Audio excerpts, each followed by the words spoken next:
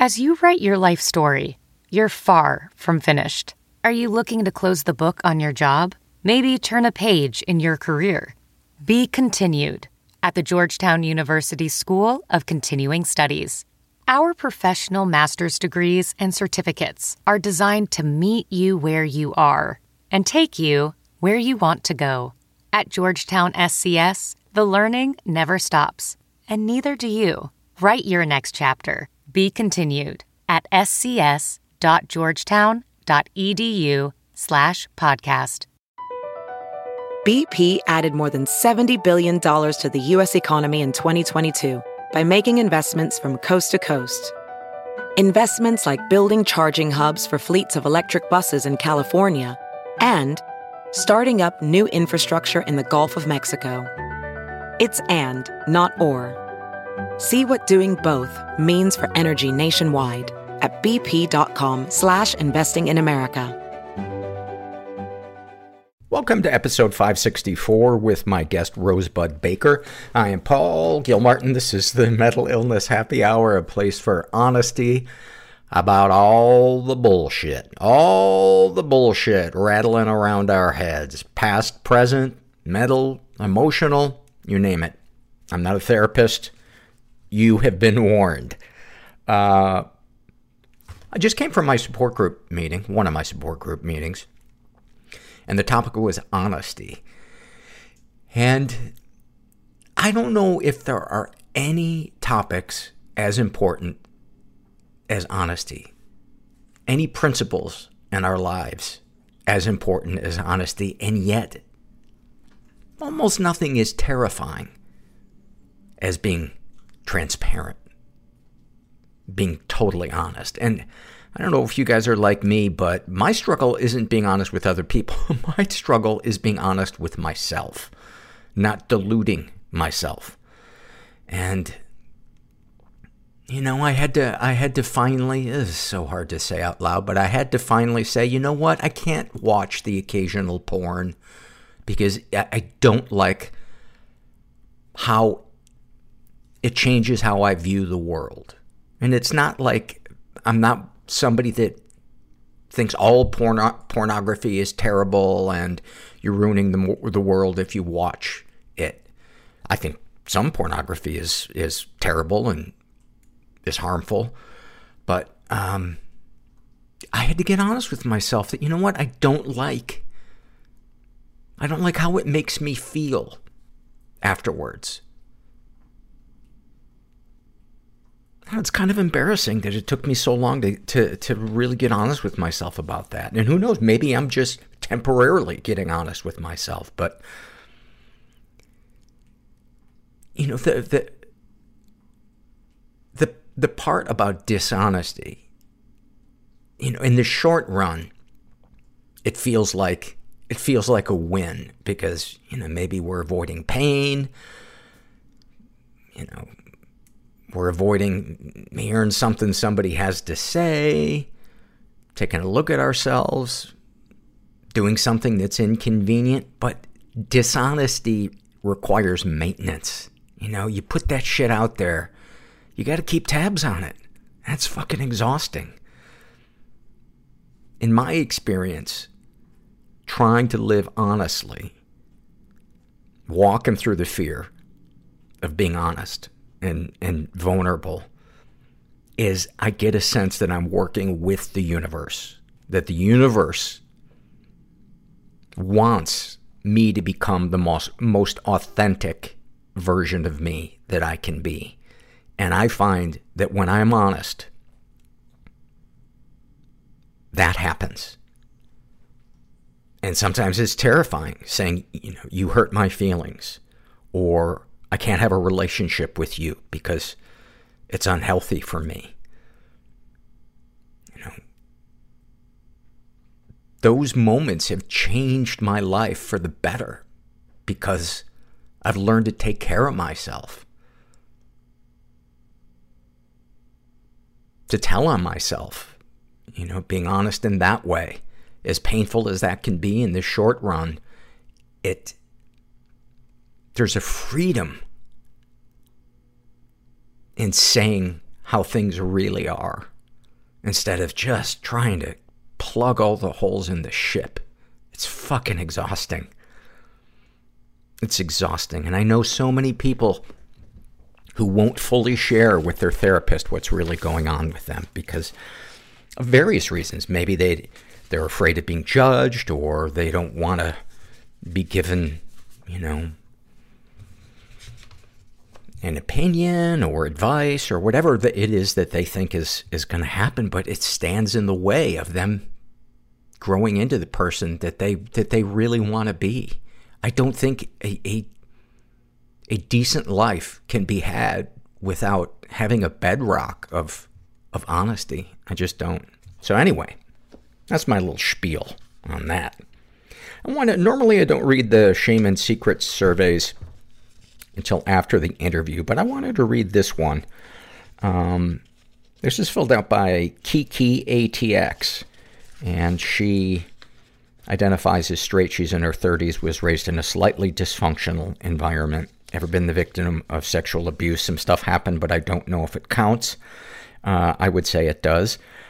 She writes, I got blackout drunk one time in college and woke up to my male friend in the bed next to me touching me. He insisted that nothing happened. I felt weird. I don't know if we had sex or if anything else happened.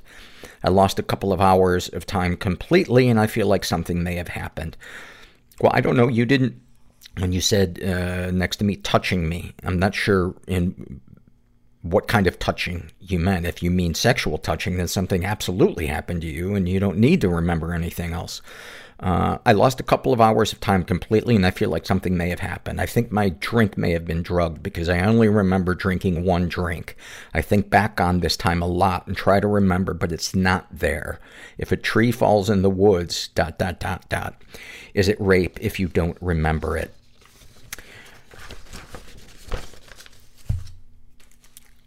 She writes that she's never been physically abused, but she has been emotionally abused. I grew up with a mother who was kind of fixated on my weight. She signed me up for Weight Watchers when I was 11. I was a tall girl and not skinny, but not fat. I grew up hating myself and being obsessed with food and my weight. I also find obese people disgusting. I'm currently 60 pounds overweight, and I feel disgusting and can't look at other people like me without judging them. I was raised to think that if I wasn't thin, then there was something seriously wrong with me. I can't even talk to therapists about how much I hate my body. I hate myself so much that I'm shocked that I have a husband that loves me, and friends, and a good job. I don't feel like I'm worthy of any of these things because I'm fat. And I know this is because no matter how smart or popular or good I was, my weight was my mother's most important concern. Any positive experiences with abusers? I love my mother. Other than the weight thing, we had a good relationship. She was one of the people I was closest to, and my childhood was good in many ways. I don't think she had any idea how much her weight fixation affected me, and I think if she did, she would have tried to stop. Darkest thoughts. I wish my mother would die. She has severe dementia and is no longer the person she used to be. She's the equivalent of a 3-year-old. It kills me to see her this way and to see my father struggle to take care of her. I feel like I've grieved her like she's died, and now she's this person I have to babysit and shower, and it's not her. She gets worse as time goes on, and I wish she would just die in her sleep. I feel so awful, but I wish for this a lot. Darkest secrets. Before we got married, I cheated on my then boyfriend. I cheated on him multiple times because I used to have sex with men just to get over hating my body so much. I haven't cheated on him since we've been married.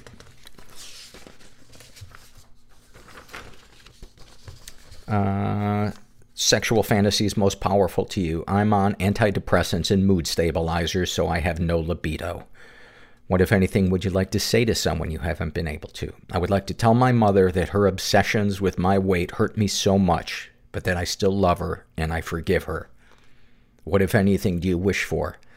I wish I was a thin, healthy person. I wish my mother didn't have dementia. Have you shared these things with others? I tell my husband some of these things, but it's hard and I don't want to burden him. I try to avoid the weight topic because I cringe when he tells me, I think you're beautiful. I haven't been able to tell a therapist because I just feel disgusting. How do you feel after writing these things down? I'm crying, but it feels good to tell the truth. Speaking of honesty.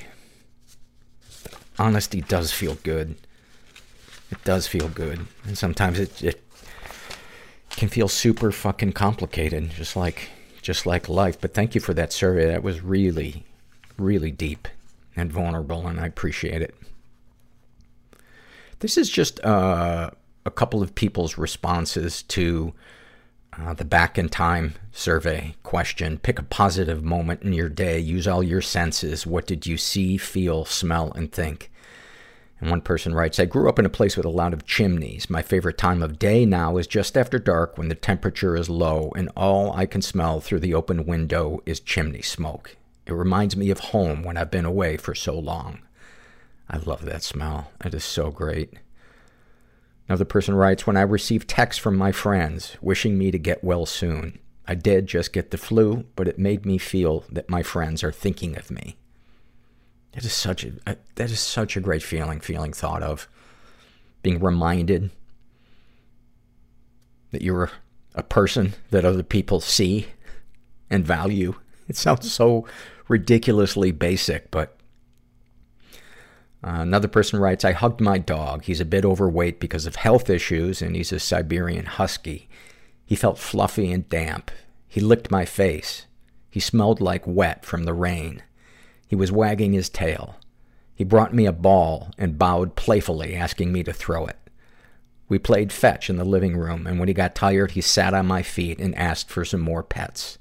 I gave him more hugs and pets and told him he was a very good boy. Another person writes, I walked outside for a bit while the sky was overcast today. It was 61 degrees and I was able to wear my fall clothes, which I love to wear. I had on my favorite fall coat that a family member gifted me. I felt warm and stylish for once. I could smell the leaves as they began to die for the season. I could feel the cool breeze while I walked. I thought I was so lucky to be alive, to have this walk, to have the life I have, and to have this time to myself. Those are awesome. We are sponsored this week, as always, by the online therapy provider, BetterHelp.com. I am, as I mention every week, a big fan of theirs. Been using them for 3 years, and I love doing it from the comfort of my own home. I love knowing that they vet their therapists, that their therapists are licensed in all 50 states. Well, I mean, each therapist isn't licensed in all 50 states, but whatever state you're in, they will connect you with a therapist who is licensed in that state. And no matter what state you're in, there is a therapist most likely that is a good fit for you.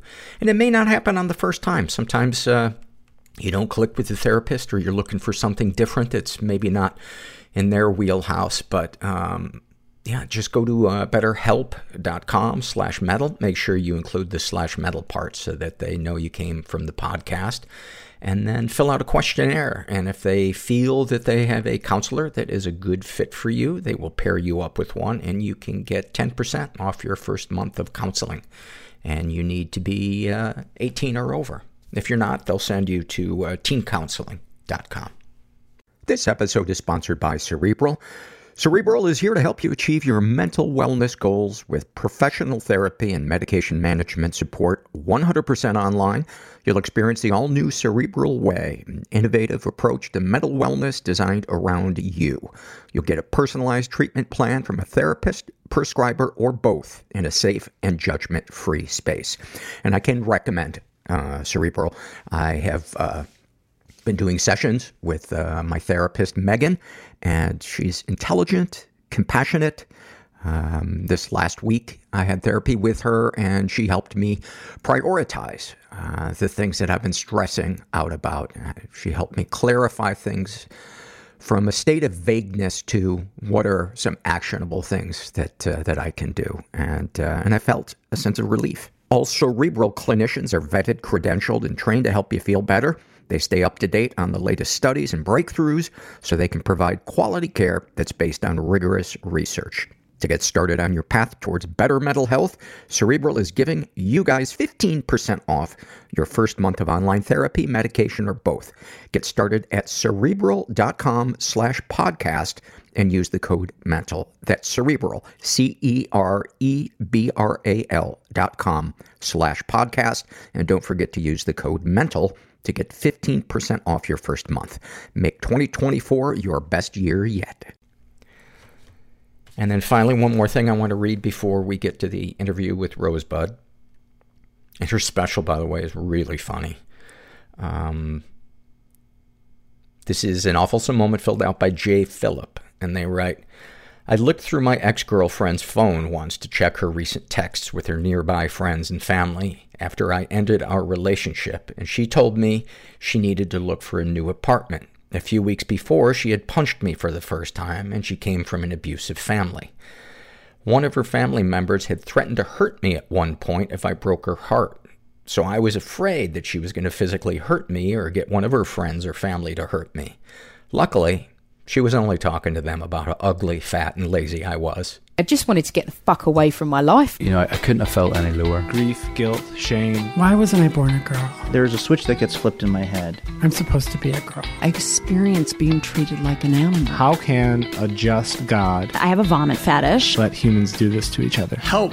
I fucking flew over the cuckoo's nest. My wife's losing it. I thought it was all about me. I don't know what to do. I would have committed suicide if I could have watched my funeral. A Polaroid I found of my mother naked in a dentist chair. And my body doesn't quite I think I did 8 days in LA County Jail. fit how I see myself. What was it all for? Why are my friends dead? Everything that I did There's a comfort in the scars for me. was in service of OCD. You've already had all the paper cuts. Step away from the paper. It's really hard to see the picture when you're inside the frame. You know, it takes a larger view to see your life. Just actually have somebody listen to you. Yeah. And I got up and got my tooth and left. I am here with Rosebud Baker. Do you like to be called Rosie, Rosebud, Rosebud, Butter? Rosebud, Rosie. Those are the most common. Yeah. Yeah, those are the two common ones. I just watched your, is it Comedy Central? Comedy Special? Central on YouTube, yeah. Yeah, called Whiskey Fists, and really funny, man. You Thank you. You really push the boundaries. I imagine there are people that are upset with some of the things that you say or talk about, but you know, it's nice seeing comedy that is personal and unapologetic. Yeah, I also like how you talk about personal stuff. I was like, oh, this person has definitely been to therapy. Yeah. Yeah. Absolutely. I mean, it would be insane for me to talk about those things if I hadn't, if I was going to the audience for help. Right. Where were you raised? I was raised outside of D.C., Northern Virginia, that area, the whole Nova area. What's Nova? Nova's Northern Virginia. Oh, okay. That's actually a very specific Nova phrase. I forget that. I read somewhere that that's the largest concentration of wealth in the United States. That makes sense, yeah. Yeah, I grew up in a very, very wealthy neighborhood, wealthy family, a lot of money. Your grandfather is James Baker. Mm-hmm. Is he still around? He's still around, yeah. Yeah. For younger listeners or people who aren't political, he was for, 15, 20 years, the de facto attempting broker of peace in the Middle East. Yeah. Did he broker the Oslo Accords? I don't know. That was like the only Middle East temporary success brokerage. Yeah. I mean, it's been, I've had, it's funny, you know, when I say like, do you know who my grandfather is? Part of me is really asking. You know, like I'm not just... Oh, right. Tell me about him. Yeah, I'm like, no, please tell me. Because I can't understand I can't understand really his job. I understand people more from an emotional perspective. There was a book written about him by Peter Baker called The Man Who Ran Washington that I just bought. And I was like, I didn't even think that they would send it to me as a gift, but they did. Okay. But I bought it because I was very curious about his childhood. And I'm becoming more curious about my like what generational trauma is and what that, how it gets passed down. And so reading that book really helped me understand a lot about myself. Yeah, you talked in your special about your dad being unavailable. Was it emotionally or physically or both? More emotionally. Is he in politics or is he in politics? He's not. He's a lawyer. So so he was a little bit physically unavailable as well, but it was really more of like work related. He was always at work and he was always traveling for work. And my dad is, even now, he does his best, you know? That's sort of where I've landed with it. He does his best, but he is not an emotional, I think he is an emotional man, but he doesn't know how to express it. Yeah. When was he born? Jeez, I don't know. He's like 65 now, so. So yeah, he was. He came of age probably in the early 60s. So that generations. It's kind of hit and miss with in terms of being in touch with kind of emotionally what's going on with them. But I think for a lot of people that are workaholics, it keeps them from ever really doing any kind of inner reflection. Yeah, very much so. And I definitely see a little bit of that in myself, too. Yeah. You are a sober person. You've been sober 13 years? I've been sober for, 13 years and 14 years in September. Well, actually, this week. Yeah, this week. Oh, wow. Yeah. Happy birthday in advance. Thank you. We'll get to that in a little bit, but I would love to talk about your childhood, any kind of snapshots that you think are emblematic of what it was like being you, either the world around you or your perception of the world around you and yourself. Yeah. Anything come to mind? Yeah. It's so funny when people go, your childhood, anything come to mind? Right. It's like, some people it's a blank. Yeah. A lot of my childhood is a blank. But I do remember the feeling very, very early on that I didn't really fit in the world that I existed in. As I said, I grew up in a very wealthy part of the country. I had a very wealthy family. My dad, I mean, when I was born, they weren't wealthy. But as I grew up, my dad became more and more successful and as a lawyer. And my mom, who is a painter and an artist, she sort of stopped doing what she does. And she just had kids. And my mom was pregnant literally from the time I was born until I was 10. And 5 girls. 5 girls. Family. Yeah. And I knew that my grandfather was important because of how people talked about him. And because as I grew up, I understood the concept of like the White House and what that meant. But there was like an obsession with him that I didn't really understand and wasn't really... On whose part? Just people? My dad's side of the family. Gotcha. And... looking for his approval? Yes. Finding validation through being related to him? Mm-hmm. Yeah. And so, I mean, I can't say that they were definitely doing that, but that's what I felt from it. And that could have been a little bit of judgment on my part. But I think it just didn't make sense to me why being proud of another person's job didn't make sense to me. Like that cognitively just didn't land. And, I remember going to the White House as a kid and feeling like I hated going there because my parents were freaking out the whole time about like, stand over here and do that, and say Mr. President and I. Which president were you meeting? Bush Sr.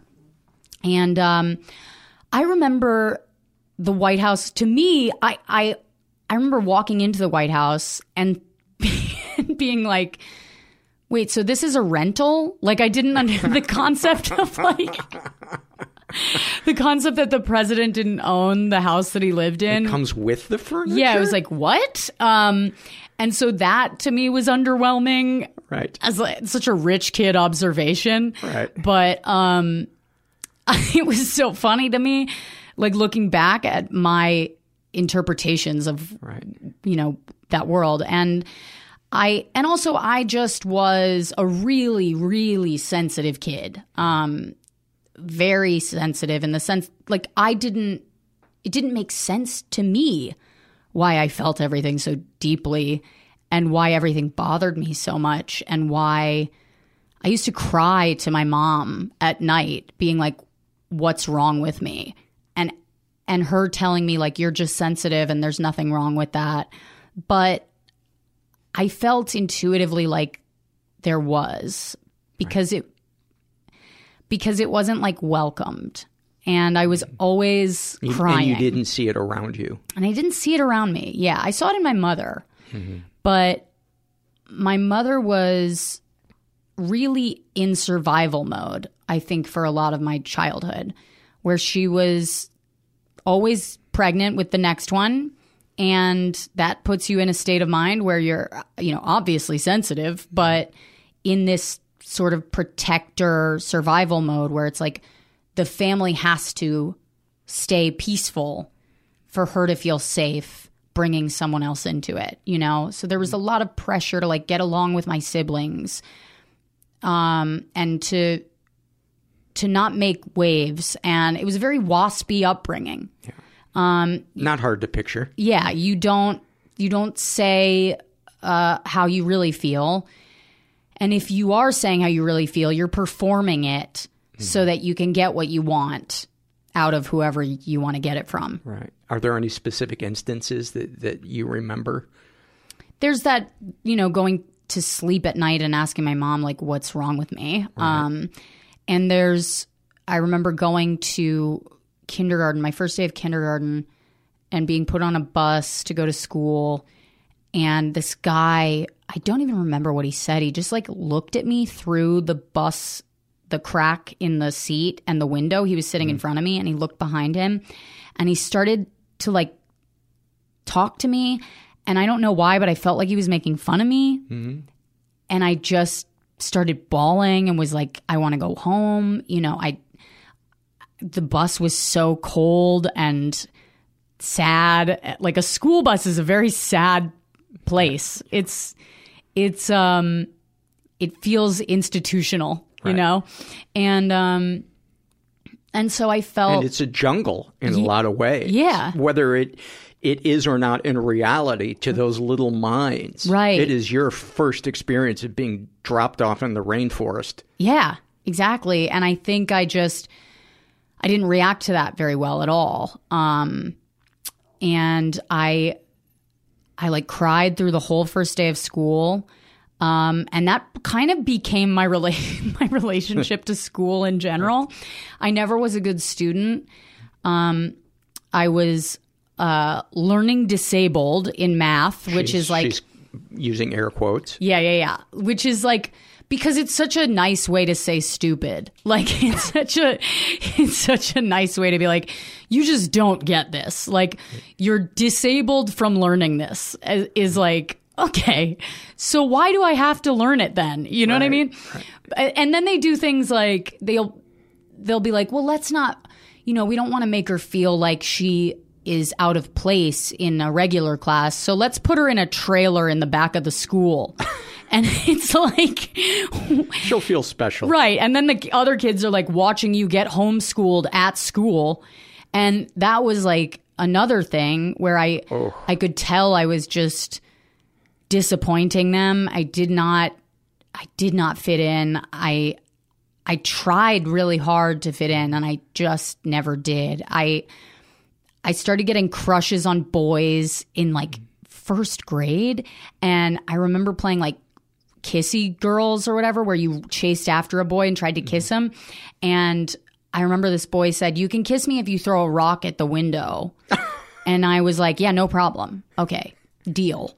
And so I enabling already. Shattered my classroom window. Oh my God, that's fantastic. And was sent to the principal's office and never got a kiss from this guy, by the way. never delivered on that promise. And you never trusted men again. And I never and I just remember like this feeling of like, I'm not pretty enough. I am louder than I'm supposed to be. I'm too sensitive. I'm too much. I'm too much, yeah.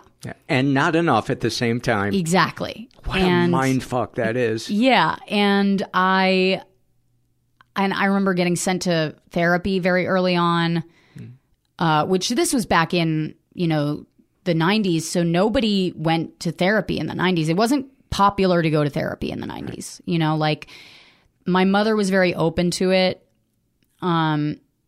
My dad was absolutely not. My dad didn't even want to know that I was in therapy, Wow, that says a lot. Yeah. And didn't ask me how it was going, didn't ask me about like how I was feeling at school. My dad never asked me like, how are you feeling? I don't think I've ever been asked that by my dad, ever.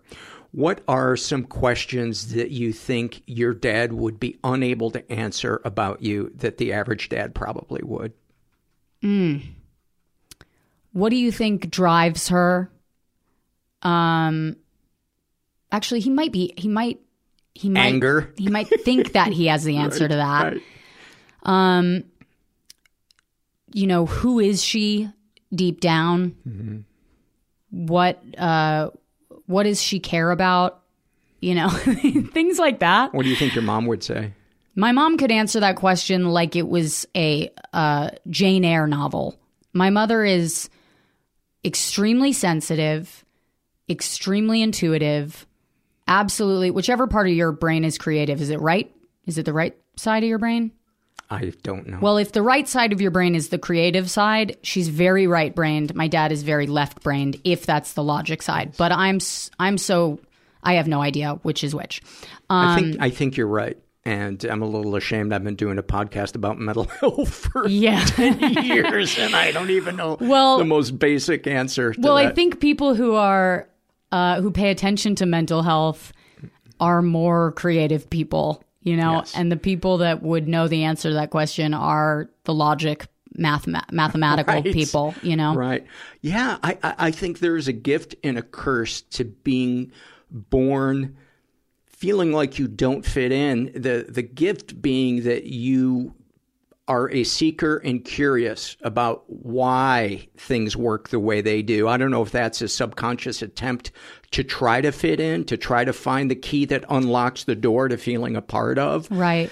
But it's hard to relax when you feel like doom is around the corner. Yeah. And I remember always feeling like I was doing things wrong.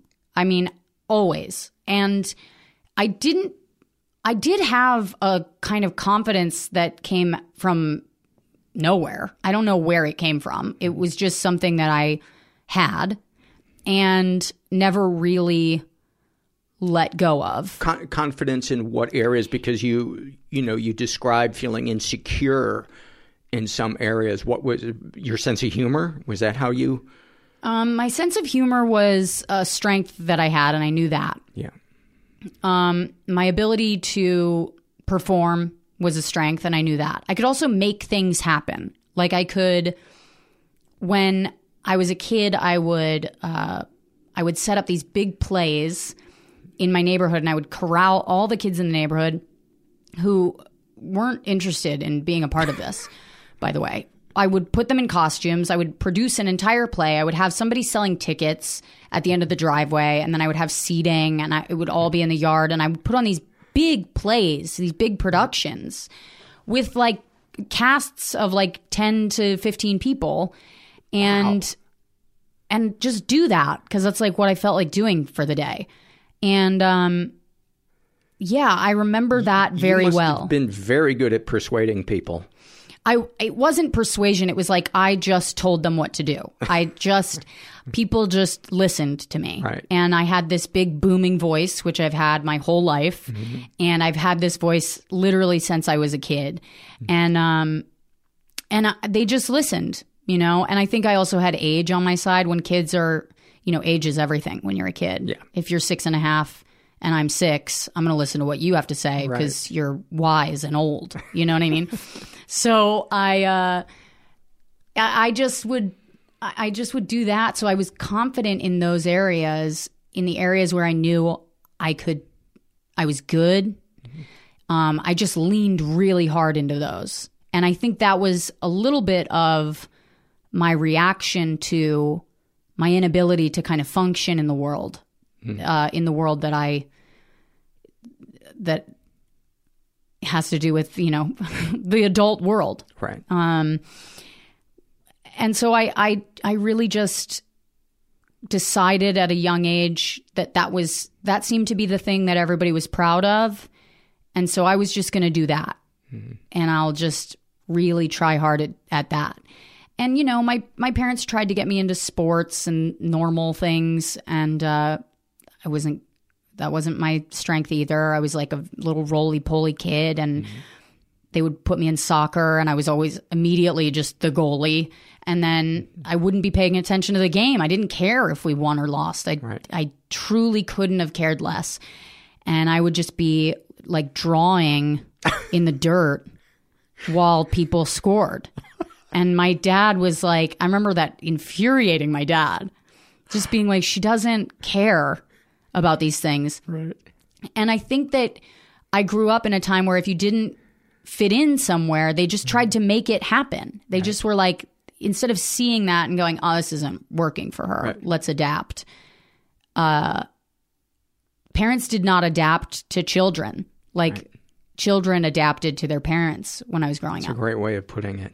Yeah. So I can't wait to see what happens with the next generation, because I think we really have gotten, even though we're having less kids, I think we're getting to be better and better parents, because we are a generation of people that started to dig deep and see what's in there, see what happens. So I feel like I'm rambling now. Did I answer that question? Yeah. Yeah, I feel like you did. Are you comfortable talking about your sister that passed away? Yeah. I mean, let's talk about something light. Yeah. Let's transition into something. Let's fun this up a little bit. Yeah. So, I have to go back a little ways to get into that. But so I was the oldest of 5 girls, right? It's me, my sister Hallie, my sister Mary Stewart, and then the twins were born, Jackie and Graham. That was when I was 10 years old, the twins came along. And I remember my sister Hallie, when my parents told us that the twins were being born, my sister Hallie going, how are you going to afford that? And she was 8. And we weren't strapped for cash, but we were constantly reminded of how much it costs to keep us alive. And so I see why that was the thing in her mind. We were constantly reminded by my dad, like, oh, this costs this much, and this is costing me an arm and a leg. And so it was like this very like, well, we didn't ask to be born, But so Hallie... Yeah, I'm always amazed by the parent who is inconvenienced by the needs of the child. Yeah. Oh, yeah. That's a perfect way to put it. That is exactly how it felt. Yeah. And my sister Mary Stewart was very young. She was very excited. She was probably 6 at the time, or 5. Anyway, so the twins were born. And it was this big thing. Everybody was so excited because it was all 5 girls, and my mom changed her license plate to 6 chicks, and got this big Suburban called Big Red, and with the 6 chicks license plate on it. Right. And we were just known as the Baker Girls. And everybody in the neighborhood knew the Baker Girls because there were so many of us. Right. And I really love my siblings. That is one thing that growing up I remember really being so happy to have that many people in my house, and have that many women.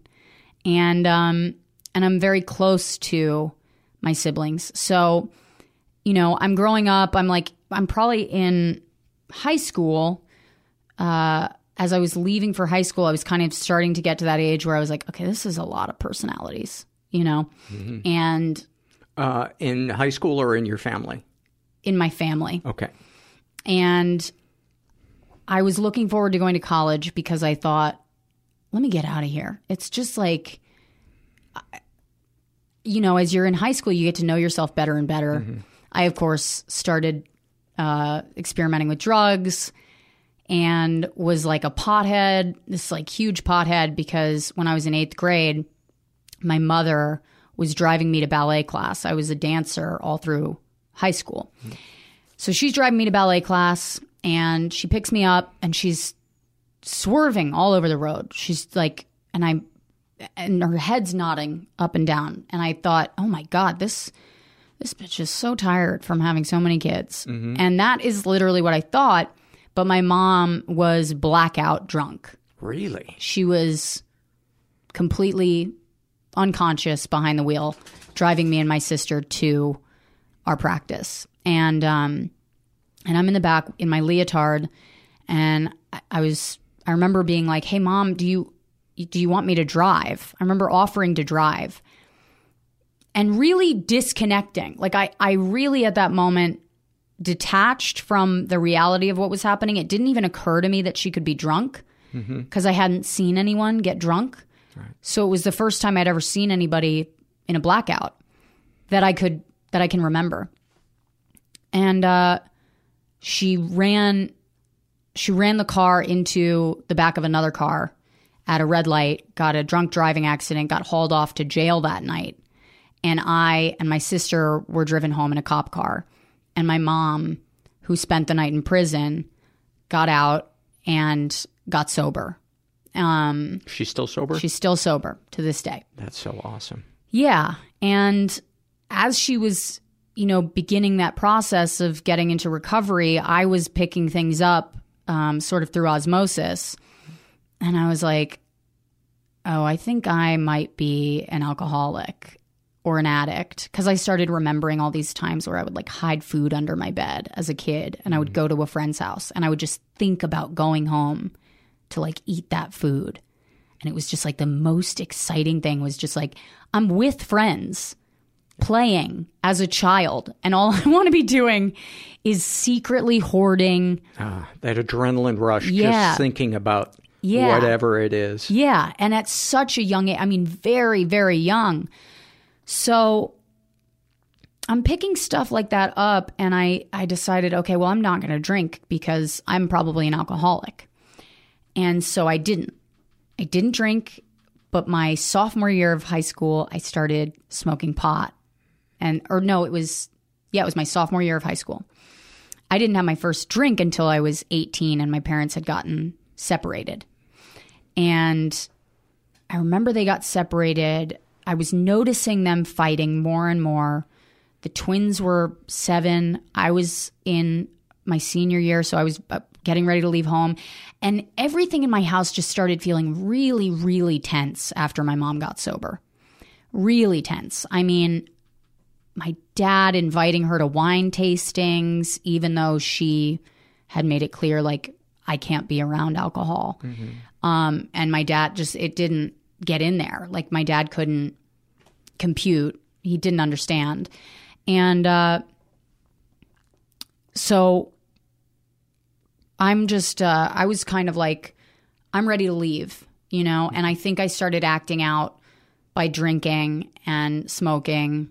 And I started to feel really guilty a lot of the time because I could tell things were bad in my house, but I just couldn't be around it. I just wanted to run away.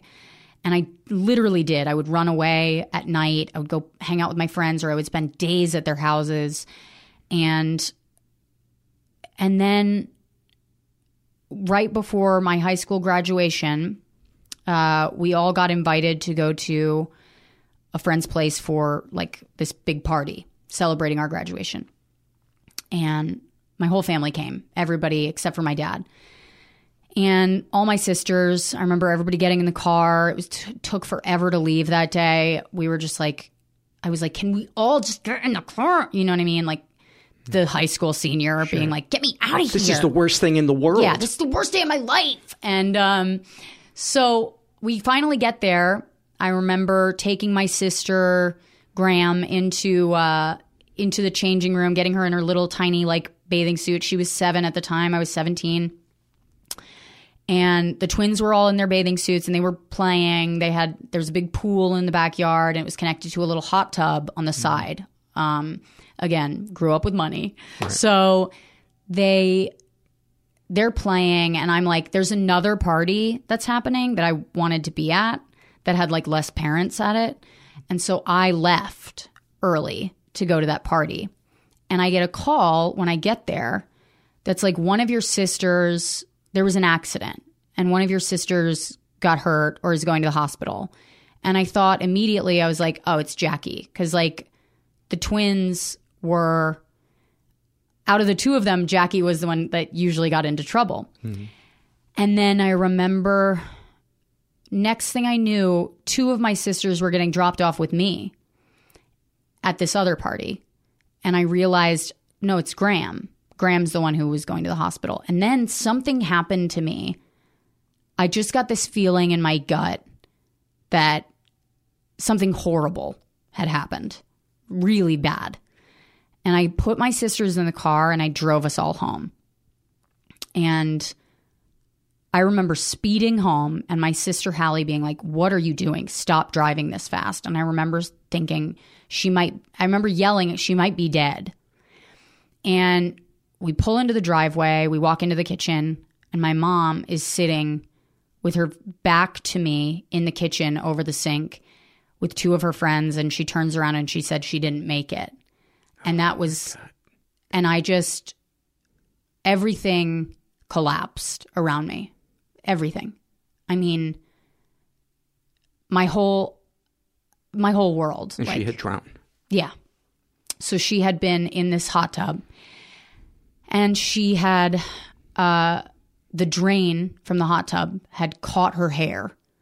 And 3 grown men couldn't pull her from the drain.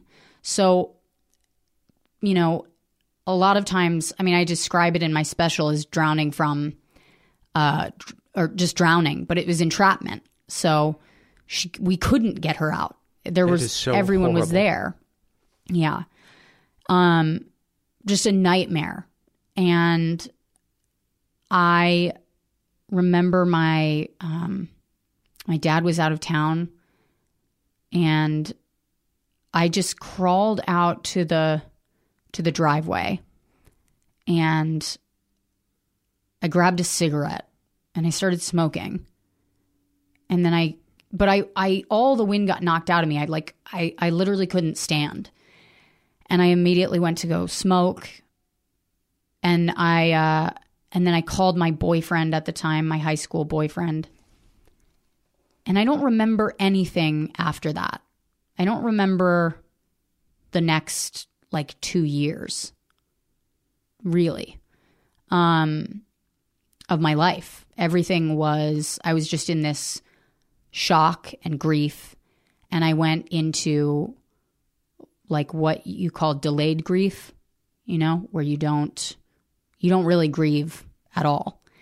My mind, when I heard that my sister died, I couldn't remember a single thing that we'd done together. I remembered putting her in her bathing suit. And I remembered one time where it was a couple weeks before, where I had driven her. She wanted me to drive her to 7-Eleven and I wanted to drive to a friend's house. And I said, I can't take you to 7-Eleven. And I remember her disappointed face when she slammed the door and walked into the house. And that was all I remembered. And I had had dreams leading up to her death where I felt this deep guilt in my dreams. Somebody in my family dying, somebody going away or getting locked up, but it was all family related, I'm leaving them guilt. And because I just wanted to get the hell away from my family. And so I remembered those 2 things. And that was it. And to this day, I can't remember a single thing that we did together. Wow. Yeah. After years of therapy and grief therapy, trauma therapy, you know, I'm talking like punching pillows and screaming and like trying to get it out of my body. Nothing. Just my whole memory bank just deleted. Like, and what are the thoughts and feelings that come up around not being able to remember anything? Regret and a sadness. You know, I'm sad that I don't remember her. And I remember how she looked really well.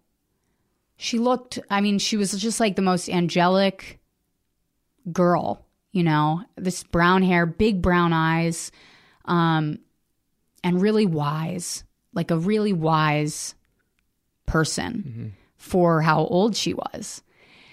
And, you know, I think mostly about every time I feel guilt, which I do. I mean, I do feel guilt. And there's a lot that I've talked to my therapist so much about how my family wouldn't have been there if it weren't for me. And they wouldn't have been at that house if it weren't for me, because I'm the one who was friends with that person. They wouldn't have been invited, you know. They didn't even have to come. And so I really still, to this day, I have trouble making sense of the fact that it's not my fault. And I know it's not my fault. Like, I didn't kill my sister. But it's very hard for me to try to reconcile how this could have been avoided if I hadn't been invited to this party, and if my family hadn't known me. I think any person in your shoes would probably do the same thing to themselves. Yeah. I think it's impossible not to. And I heard somebody say one time, I think it was a therapist, that it's easier to blame ourselves when something tragic happens than to see the truth is that the world can be chaotic and terrible. Yeah. And that is really what happened. I mean, that's what I had to reconcile after the fact, you know. I think, and yeah, you're so right. It does. I think I do have the kind of brain that latches onto something that that I can make sense of. Mm-hmm. Where instead of accepting a truth that I find unacceptable, right. You know. I mean, even now I have this deep fear of being drugged at a party. It's always a party situation. If I go to a party and I leave that party, I have these deep, crazy panic attacks of, like I've been poisoned or drugged. That's like a thing that still happens to me to this day. It happened after my wedding. I mean, I was on my honeymoon and I was like, I've been drugged. And my husband was like, no, you haven't. With no facts on the ground to back it up? No facts on the ground. I just like, you know, we were in, of course it's like, it's reasoning that's just what if reasoning. Mm-hmm. You know, we were in Tulum, which is where like Rogan fans go to process their trauma with DMT. Mm-hmm. And I was like, I'm like, there's DMT everywhere and there's ayahuasca and, you know, you don't know what could happen. It's all like crazy thinking, but this is really what it is. This is like, these are the thoughts in my brain. And I'll just have these deep panic attacks that make me feel, it all reinforces the fear that drugs are kicking in. Right. Because I lose vision and I can't feel my arms and I can't breathe. And it's a lot like the sensation of like drowning, you know, and it still happens to this day. So it's just a crazy thing, like what grief can do if it's not like experienced and moved through and processed in a very careful way. Even though you're trying like hell to process it. Right. But I waited a long, long, long time before I was willing to touch it. I mean, I would lie to my therapists.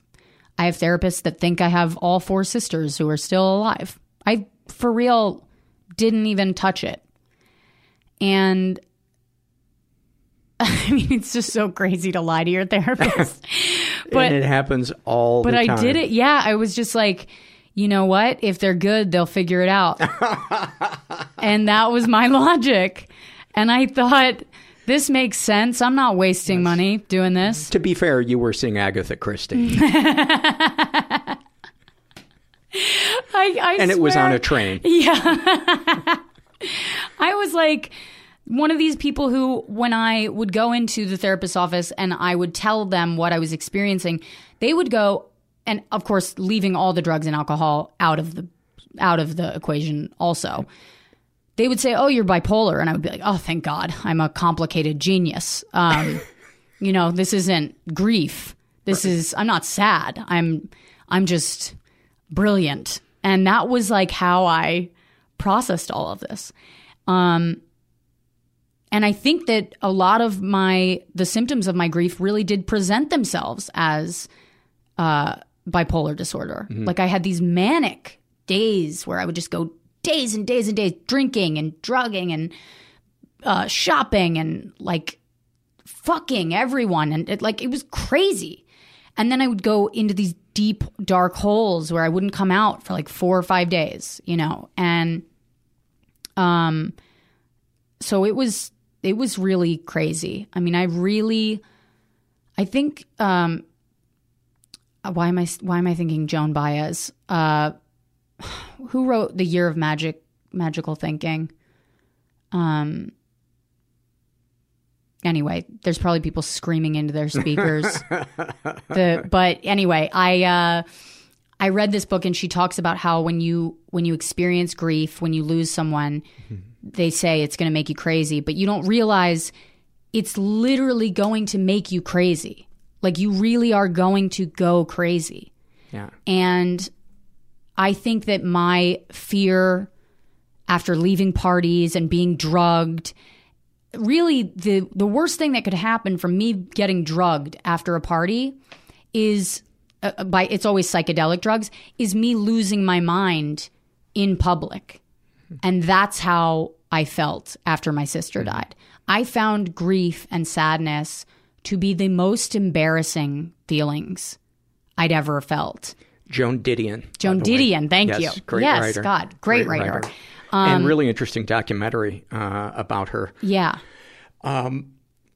Brilliant. Yeah, grief is a motherfucker, man. It brings so many people to the party. It brings shame. Mm-hmm. It brings confusion. It brings hopelessness. Yeah. When my dad died in 2006, I didn't cry for the first year and a half. Mm-hmm. I felt like a terrible person. Yeah. I had a friend who had committed suicide 6 years before that. And I had this, when I was drinking, I had to get drunk to cry. Yeah. And I just felt like, what kind of a fucking monster are you? And we were talking before we started recording about dogs and about why it is that we cry harder when our pets die than we do sometimes for people who were close to us when they die. I really do think that it's that our bodies shut down. I think that I really believe that shock is one of those things that protects you from the magnitude of your feelings, you know, because when my mother lost her little girl, she never got another period. But really? She never got menopause either. She never went through menopause. She lost her daughter, and then her body stopped. Wow. And my mom was young when Graham died. You know, she was in her 40s. And it was just over. So I look at that and I go, it's a physical experience. You know, our feelings are inextricably connected to our body and our minds. Mm-hmm. And it's all connected. And you can't ignore any one of them. Yeah. And I think I tried to ignore all of them. I think I really, because my parents had separated, my sister had died, I was going to college, and then at the funeral, it was made clear to me that my dad had brought his new girlfriend to the funeral, who I did not know about. Wow. Yeah. That is a important piece of information in getting a clear picture of where you come from. Well, when else is he going to introduce her? I mean, don't tell me they made out on the casket. Just her legs wrapped around like him. At that point, just put me in there with her. I mean, Christ. It was like this earthquake of things where my whole life rearranged itself without my permission. You know what I mean? I wasn't walked through any of it. I wasn't old enough to understand it. And I was, and I blamed myself for so much of it. Atta girl. Yeah. Atta girl. Yeah, really. You're a go-getter. Yeah, you know, I wanted to make sure I took responsibility. How do you think your personality adapted to your new perspective on the world or yourself, if at all? Well, I think that Did you become cynical? Oh, yeah. Yeah, I did, for sure. Sorry to cut you off, but when I was watching your special, I felt a real kinship to what I felt like is your comedic spirit, because I could see in there deep cynicism, because some of your jokes are really like, wow, is that fucking dark? Yeah. And I could see, wow, this is a person who, I don't know if they're still really angry, but they fucking hate the world. Yeah. Yeah, I was really angry, and really underneath that was very, very, very sad. You know, I go to anger first, always. Anger is easier for me because it makes me feel powerful. Mm-hmm. Anger and right. Yeah, it makes me feel powerful. It makes me feel right. It makes me. It lets others know that they didn't. Well, in my mind, when I'm angry, I go, this person isn't going to get to me. They're not going to get to that part of me that they think they're going to get to, that like deep hurt. And obviously, if I'm acting out in anger, they already have. Right. But isn't it interesting, too, that we blame ourselves for the things we shouldn't, and then we give ourselves credit for the things we shouldn't, like, I'm in control of this situation, right. You know, this person, et cetera. Right. It's that God complex, right. You know? And it definitely made me cynical. It made me angry. It made me frightened more than anything else. It made me very frightened because I realized that everything can change in one day and you'll never be ready. And it's a terrifying thought. It's terrifying. And I'm still terrified by it. Like every single time I say goodbye to somebody, I'm like, that could be the last time. And I, even like through the pandemic, I just went, I can't conceive of how much loss is happening around me. Right. But I could conceive of the feeling of loss on a personal level and then everybody clapping every night. And I thought to myself, if I had lost someone to COVID, how would I feel? You talk about clapping for the healthcare workers when you were living in New York. Yeah. You guys would go up on your rooftop. Yes. And I thought about all the nurses and the hospitals running out of money and us clapping. Because I thought if I was a nurse even, and I was my job was in jeopardy because of this pandemic, and I'm listening to applause every night. Like I really resent, and I still resent that human impulse to try to tie things up in a nice bow. Yes, which is in all our movies. And yeah. It's so nauseating. It's nauseating, and it happens so often with death because we want it to be comfortable. We don't want to sit with the uncomfortable reality of it.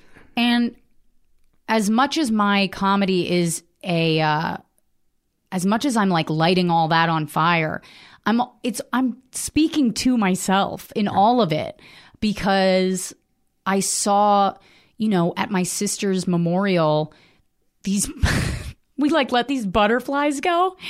But then I was like, where were we holding these butterflies? Like, and then somebody was like, oh, they were in the freezer. And I was like, you froze them? So you freeze butterflies to like let them go at a funeral? And I just thought, this is so fucked up and so symbolic and disgusting. And like, I just thought, none of this is pretty. Mm-hmm. And I hated therapy for a long time because of that, because I thought therapy was like, I'd never been to a therapist where it had worked or where I'd made any progress, but I'd been forced into therapy at an early age. So I had this kind of like instant, like, no, it wasn't until I'd gotten sober.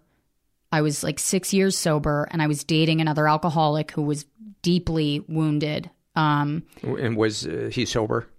He was not. I mean, he would have periods of time where he was dry, and then he would go out, and I named the whole special after Whiskey Fists, because he was abusive, but he was always so drunk he would miss.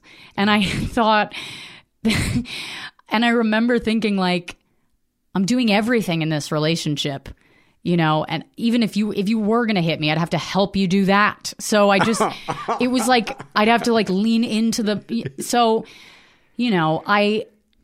but I wrote it for him because I named the special that, not as like not to stick it to him. It's because I am also Whiskey Fists, and everything that he did in my relationship, I did while drinking. And everything that I make fun of it's part of me. Were you physically abusive when you would drink? Yeah, I was. There were times when I was, like, when I would try to be. I mean, I'm 5'3", and I'm pretty useless, but I would try to fight people, and I would start fights, and then I would run away from them. I mean, I was that girl. Yeah. But I was filled with so much rage that it wasn't the same as like somebody at a bachelorette party throwing an insult out there and like walking out of the room, wobbly legged. I mean, I was like, I would come in, try to start a fight, swing at people, and then run out and try to, and it was like, I'm so ashamed of that still. I mean, when I got clean, I made all of my amends and everything, but it doesn't feel good to admit that I did those things. And I think because alcoholics and addicts, deep down, we're such narcissists, we want everybody to approve of us, and our messy past is just such an uncomfortable thing that there might be people out there talking shit about us. Right. Well, absolutely. I mean, of course. There's always going to be people out there doing that. But I'm thinking more even just on like a personal level, even if you've apologized to someone for things like that, there's nothing that you can do that will ever make it okay that you did it. Right. And I think that's what I don't like, that it's just there. It's just part of. Is there an amend that you can recall that felt, I don't know, spiritual? Like you felt like, oh, there is some benevolent force in the universe and everything isn't just a shit show from the past. That people do want to give somebody a second chance. Well, yeah, because when I was told that I needed to make amends to people, and then I said what I had done, the amends that I was given was, you need to never reach out to that person again, which was the hardest thing to do. Because you want to fix it. I really wanted to fix it. And so I just had to practice boundaries. And that's so hard. It was so hard. And I think I think I must have been like 7 years sober. And it was after I'd broken up with my ex, the one who was abusive. I got a phone call. I think it was on the anniversary of my sobriety. And it was from the ex that I had done the same things to. And I was able to make an amends to him and apologize to him. How did he handle it? Really well. I mean, but he had been in a lot of pain since we had broken up. And I think I really contributed to that. I mean, I was emotionally abusive for sure. And isn't it funny, before we get sober, and even when we're sober, sometimes, especially comedians, we can't see how verbally hurtful we've been, because it's like, if somebody laughs, that's valid. Right. Yeah. It's so fucked up. Yeah. I mean, I think comedians kind of fall into that a lot. Yeah. Where we go, if somebody laughs, then it's... But I do have a feeling, and this is like, for me, I go, there's ways to write jokes where you take into consideration the experiences of others. But there is no way to write a joke where it will be funny to everyone. Right. And you do have to write from a place that is genuine. And for me, going on stage and making people laugh with the parts of myself that I had to spend most of my life trying to hide, that's the benefit of like comedy. And I can say, as a fellow comedian, that is an accomplishment. Right. And you should be really proud of yourself. Yeah. Because a lot of people, myself included, could never find a way to make the ugly parts of ourselves funny. Yeah. Yeah. I mean, it's not pretty to like joke about your ex trying to hit you. It's not pretty to joke about loss and grief and death, but there is humor in all of that.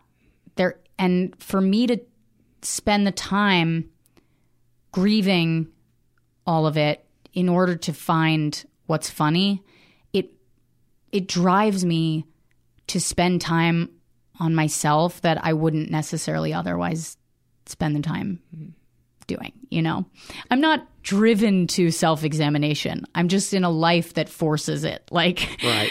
I gotta say, you're special. There is a lot. It's clear that there has been a lot of self-reflection in it, and it's very emotionally astute. Thank you. It means a lot. Which I enjoy in people's comedy, because I want to get a sense of who they are in addition to their comedy. Same. I've always... Jokes are great, and I love jokes, and I admire them, and I could sit in a room and talk about them for hours. Yes. And you are a fucking great joke writer. Thank you. I gotta say. Thanks. Yeah. I imagine people have tried to get you to write for series. I've written on a couple shows. I wrote on the roast battle for Alec Baldwin, and I wrote for That Damn Michael Che. Okay. And we were working on sketches, and we're just doing season 2 now. And I love writing. I love it. But if you don't get a sense of who the person is, all you really are doing is like, it's like watching a straight A student do comedy. It's like watching Hillary Clinton do comedy, you know? Like, yeah, she could learn how to write a joke and do it, but could she ever show you who she really is? Right. You know? Right. Which is, I think, what we want more than anything. And I think it's why we look to movies and stand up and all that other other things to try to get a sense of our place in the world. Are other people like us? Am I a good person? Yeah. Yeah.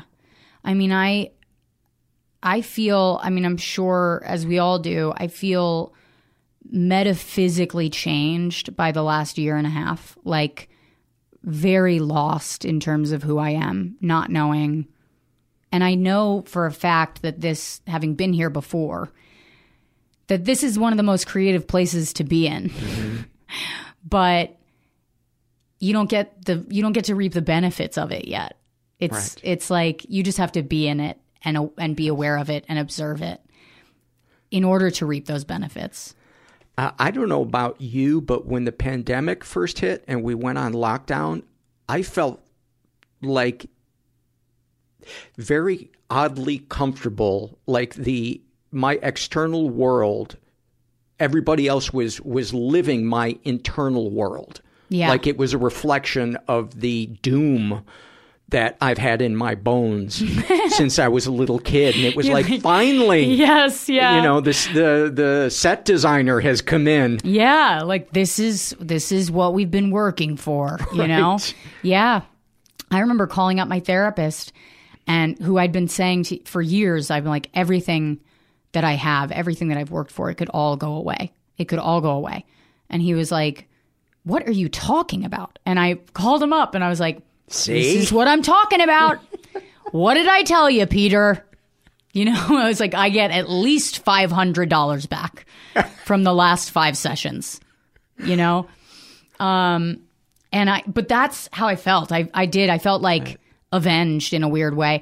And to be honest, really relieved, at least at first, by the fact that even if I wanted to work too hard, which is my new vice, right?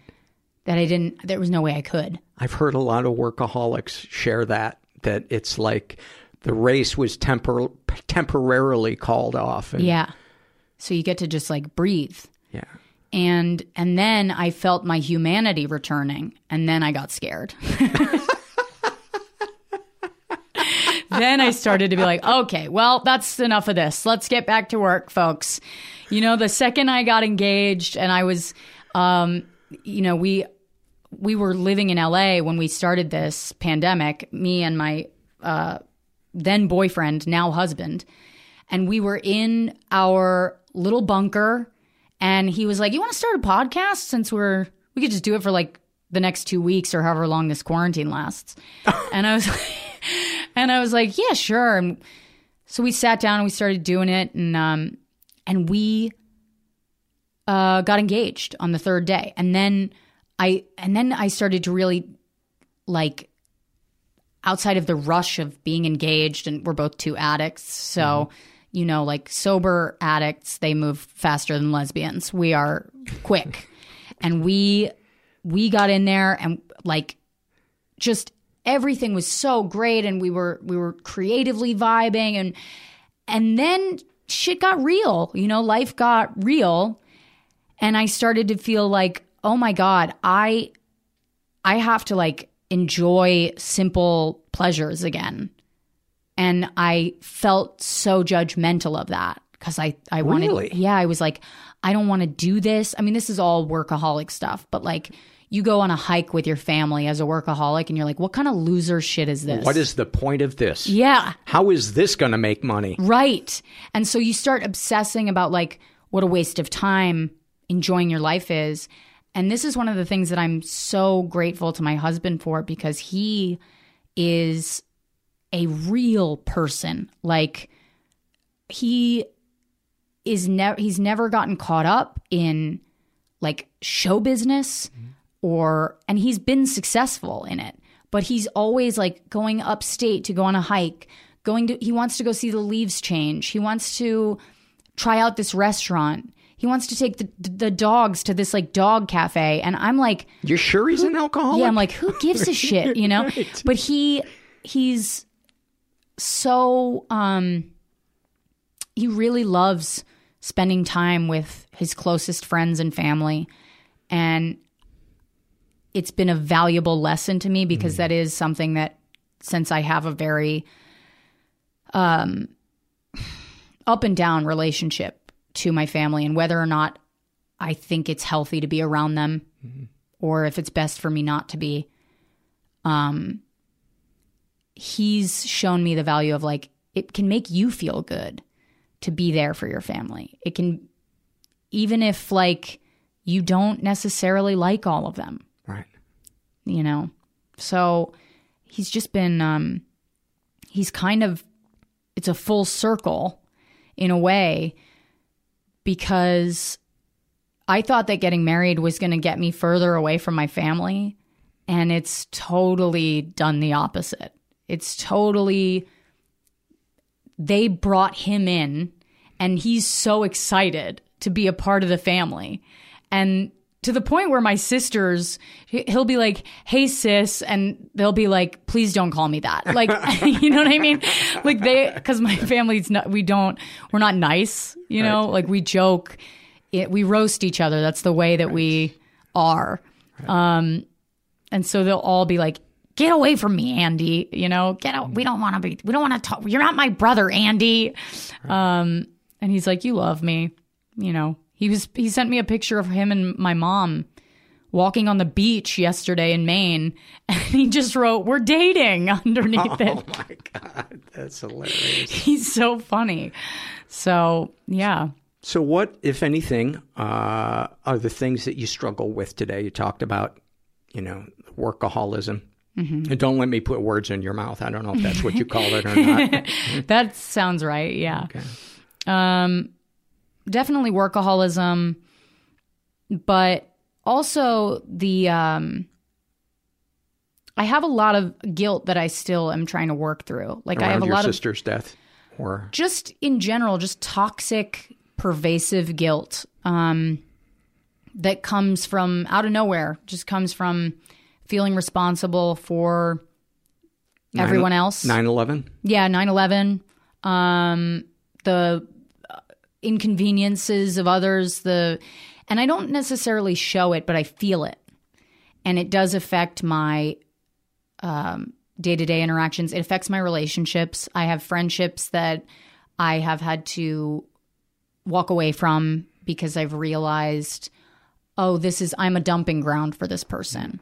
And I'm not, they never ask me how I'm doing. They don't give back. And you feel some guilt for having distance yourself? I have I get a little bit of like afterburn, because there is something that comes from, there's an ego pleasure that comes from being somebody else's hero. Yeah, and fixer. And the person who has all the answers. You know, there's obviously like that feeling is like, oh, I'm valuable. Mm-hmm. And I'm trying to get to a place where I'm valuable just because I exist. Right. I want to get to that place, you know, because I know that I know that theoretically, and sometimes I understand it in practice. I think, but it's still very difficult for me. Like I still feel this, like, I'll make it clear that I'm not going to do something. Mm-hmm. You know, I'm not going to go somewhere with somebody, and they'll try that one other time to go, well, what about, and that's when it's like the second time you have to set the boundary is when I get like, you know, I have to like steel myself. And I think that if I were in a place where I had found balance, that I wouldn't feel that like rush of anger where I feel my jaw tightening and I feel like, how the fuck can you ask me this again? You know, it's like all the pent up rage from letting people cross our boundaries in our lifetime is there. Yeah. When we have to, right. When somebody doesn't listen to us and we're trying out this new tool. Yeah. It's like I could scream at you and you still wouldn't hear what I'm trying to say. I also feel like this, having only been married a year, there's a lot that goes into being married that I wasn't prepared for, the amount of compromise that is. So much compromise. There's so much compromising. And the need to have uncomfortable conversations. Yep. Yeah. And a lot of times I get so mad, and it's like all I wanted was a husband that was able to talk to me, really talk to me. And I really got that. I got a dream husband. I mean, I made the right choice when it comes to my partner. But I still, when he wants to talk, I still get mad. I still am like, if I wanted to talk this much, I would have married a woman. You know what I mean? Like I get awful. I say awful things like that to him where I'm just like, ah. And I don't know why being a woman is such an awful insult to a guy. But it's like this. I have lived my life according to my rules for as long as I've lived. And now I have to consider another person's feelings, thoughts, emotions. Schedule. Oh, my God. And every time I get asked, what are you doing on Wednesday? I'm furious that I have to answer. I get so angry when I'm like, I've just woken up. Why do you want me to look at my calendar? Why do I have to do this? I have to talk to you. I have to talk to my manager. I have to talk to the agent. I got to talk to bookers and you also on top of that. So it feels like I don't know what I was looking for. Like, did I just want someone to be alone with me? Right. Like, what was I thinking?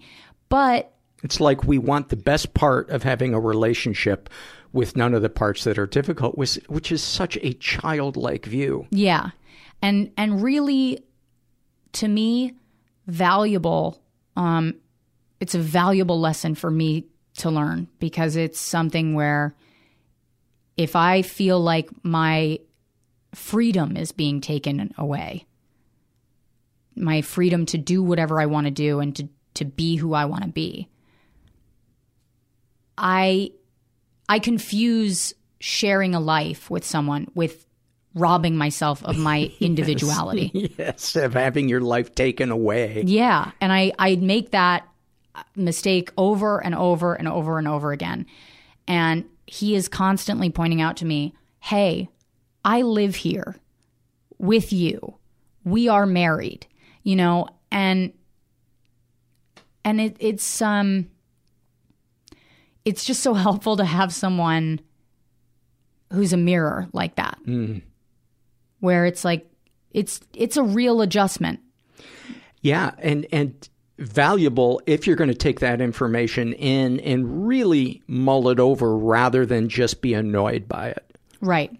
And become sarcastic. I don't think anything is as toxic to a relation. Well, actually, there's a lot of things as toxic in a relationship, but sarcasm is so not helpful in a relationship. That's so funny that you say that because we are the most sarcastic couple. Yeah. I mean, the two of us together, it can get brutal. And I should say, in place of vulnerability. When nothing's going on, making each other laugh is awesome. Yeah. But in place of having the difficult conversation. Oh, yeah. Yeah. I mean, if you listened to our podcast, you would go, that's not healthy, Right. But if you saw us talking on the couch later on about how it went or if something he said actually stung, then I have to go, oh, what was that about? And I have to ask because ignoring it would be just a pervasive, like, I feel like it's a good example is like if you took a hose, right, and you're running water through a hose and you just folded the hose in half. Like, what happens when you let go? That's a great analogy. I really like that.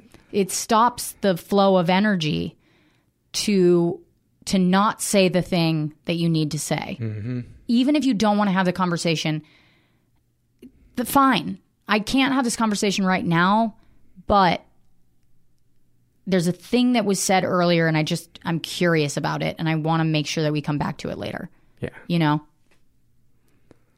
Anything else you'd like to share? Oh, by the way, what is the name of your podcast? Oh, Find Your Beach. Find Your Beach. Anything else you'd like to share before we wrap up? Oh, man. The special is called Whiskey Fists. Whiskey Fists. It's on Comedy Central's YouTube. If you go to YouTube, you type in Rosebud Baker Whiskey Fists, the full special will come up, and a couple of trailers as well.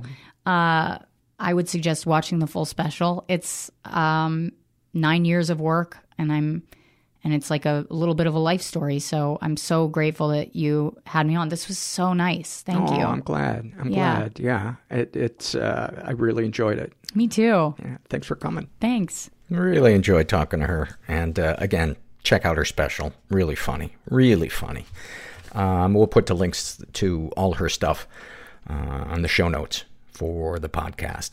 If you are not a donor to the show, maybe it's a little something you consider. We can always use more donors. You can do it a couple of different ways. You can do it one time through PayPal. You can become a recurring monthly donor through Patreon. The links to all of that stuff are on our website at mentalpod.com. You can also support us non-financially by filling out a survey, which is a great way. You know, maybe we'll read it on the podcast, but it's a big part of what makes the podcast what it is. And you can give us a review on Apple Podcasts. That's another way you can help the show, and spread the word. Spread the word. Let's dive into some surveys. This is from the Ask Paul Anything survey filled out by Spencer, and he writes, how do you feel about terms like addict? I've been recently going to support group meetings after hearing you talk about how your support groups have helped you so much, and I started saying to myself, I want that too, but it's been hard for me introducing myself as an addict. It feels like I'm lying to myself, as if it wasn't my choice that led me here, but some brain glitch. But that's not right. Have you struggled with this when you talk about sex and love addiction? I haven't struggled with it that much, but I think, it's probably easier, being somebody who's in a creative field.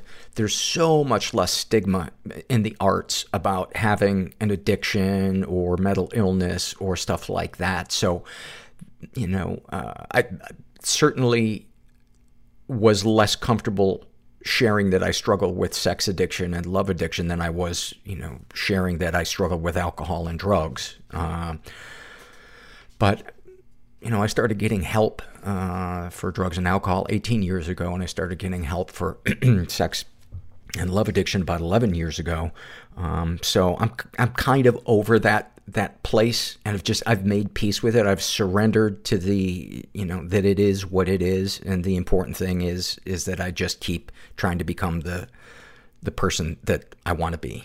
And but I do think it gets easier. How's that for a long ass winded way of answering your question?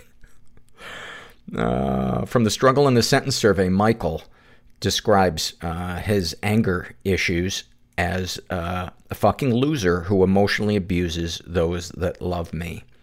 And a snapshot from his life, I burnt my house down instead of killing myself. That is heavy. That is fucking heavy. Buddy, I hope you're getting help. Anger is a drug. Anger and self-righteousness. I mean, Christ, all you got to do is go on social media and see what a drug self-righteousness and anger are. We get a little taste of it, and it's like blood in the water. We just want more. And the illusion is that eventually, if we can just dominate enough people and put people in their place, that we're going to feel some kind of relief. And we don't. There's a saying in recovery that resentments are like taking poison and waiting for the other person to die. This is also from the Struggle in a Sentence filled out by Viola, and about her depression. She writes, like I'm trapped in a frosted glass box and can only see the shadows of the people outside living their lives. About her anxiety, like an avalanche waiting for that one snowflake to send me roaring down a mountain. about her OCD, like I need to take my surroundings apart and restore them to like-new conditions so they don't break and crush me. And about her PTSD, like there are tiny insects crawling all over my body. Thank you for sharing that. That sounds awful.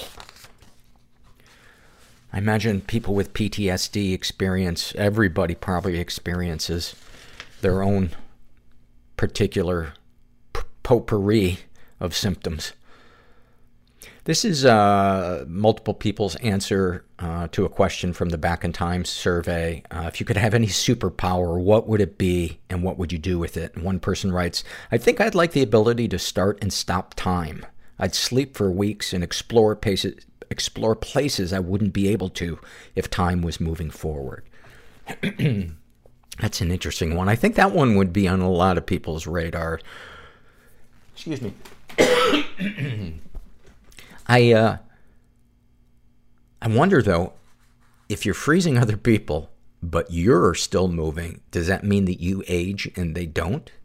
And then you'd have to use your things judiciously, unless you wanted to fuck with people's heads. And you could, freeze them for 10 years. Right in the middle of a coffee shop conversation. And all of a sudden you got a gray beard. Somebody writes, teleportation. I would spontaneously travel just for a day or two, but I would not even need a hotel because I could sleep in my own bed and I could visit my family faster. I could easily steal money from a bank. Somebody writes, either time travel to alter my past or understanding animals. I love my dogs and would really like to know what they say and talk about.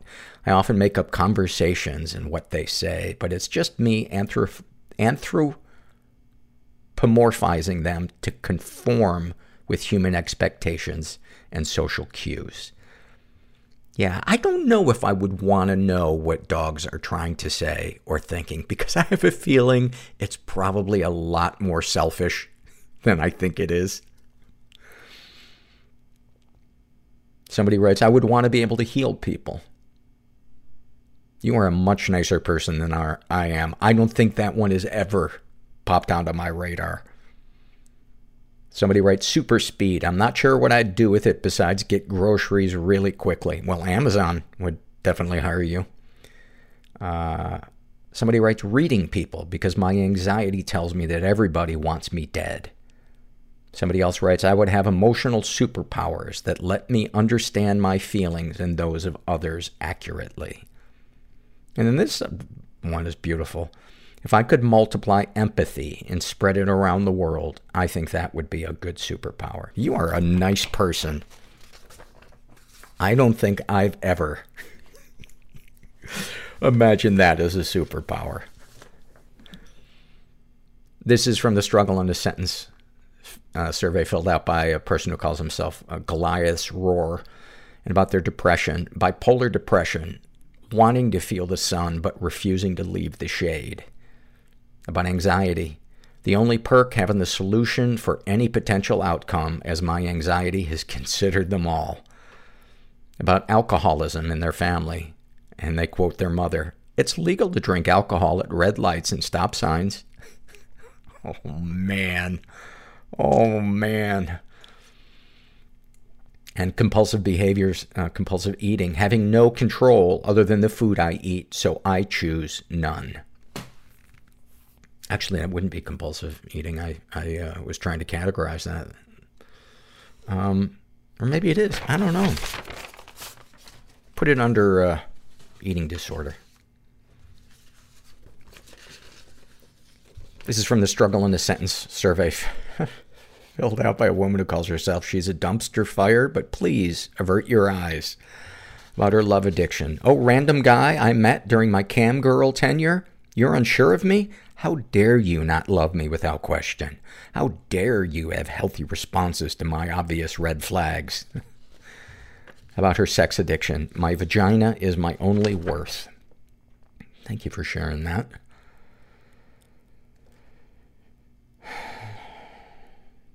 Snapshot from her life.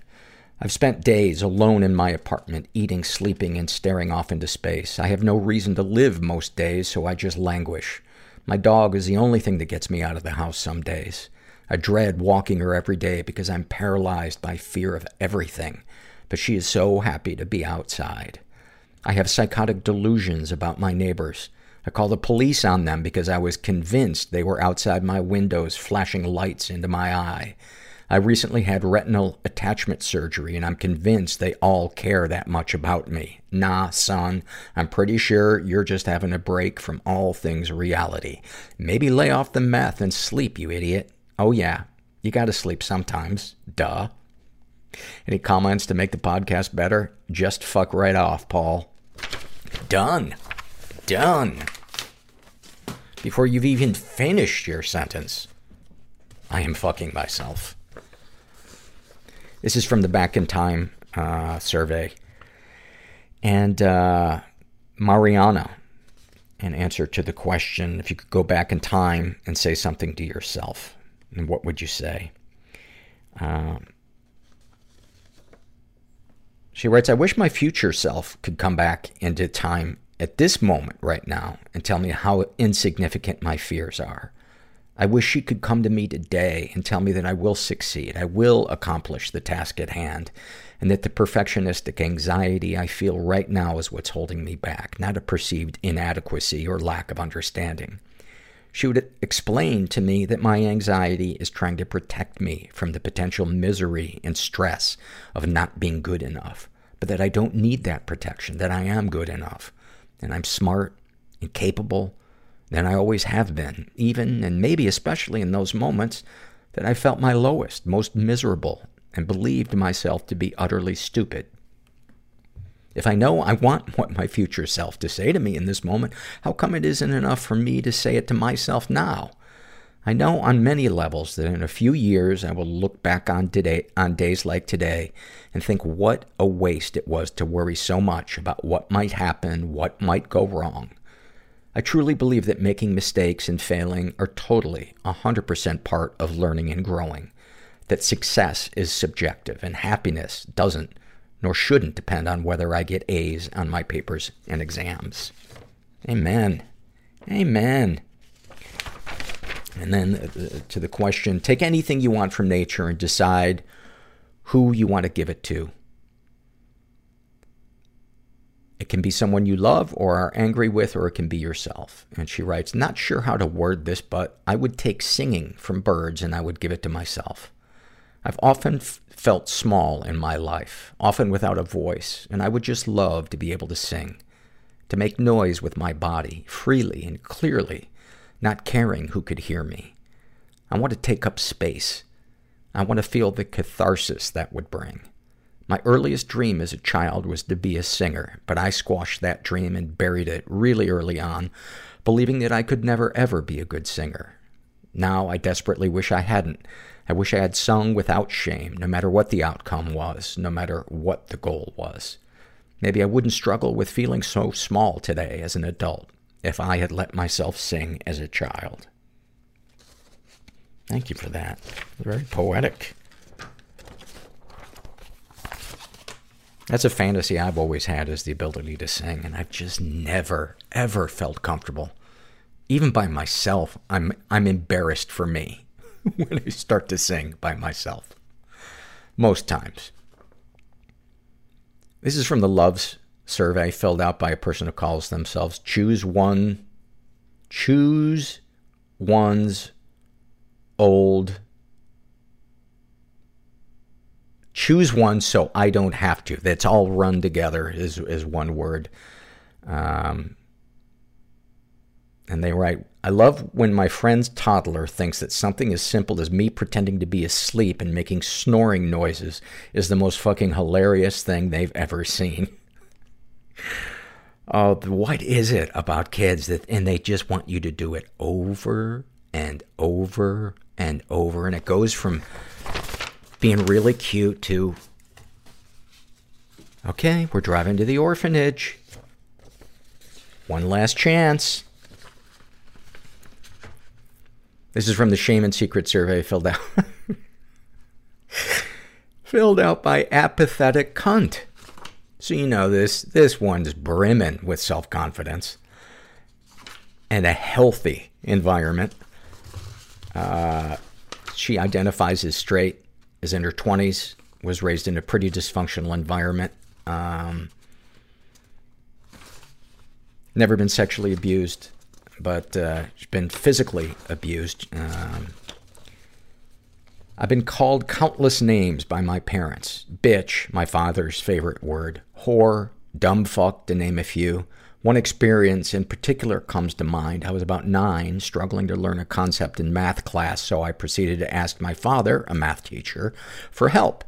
As usual, this resulted in a flurry of screaming and shouting as I sat there wondering why I was such a, quote, dumb whore and, quote, bitch for not knowing how to do something so seemingly simple.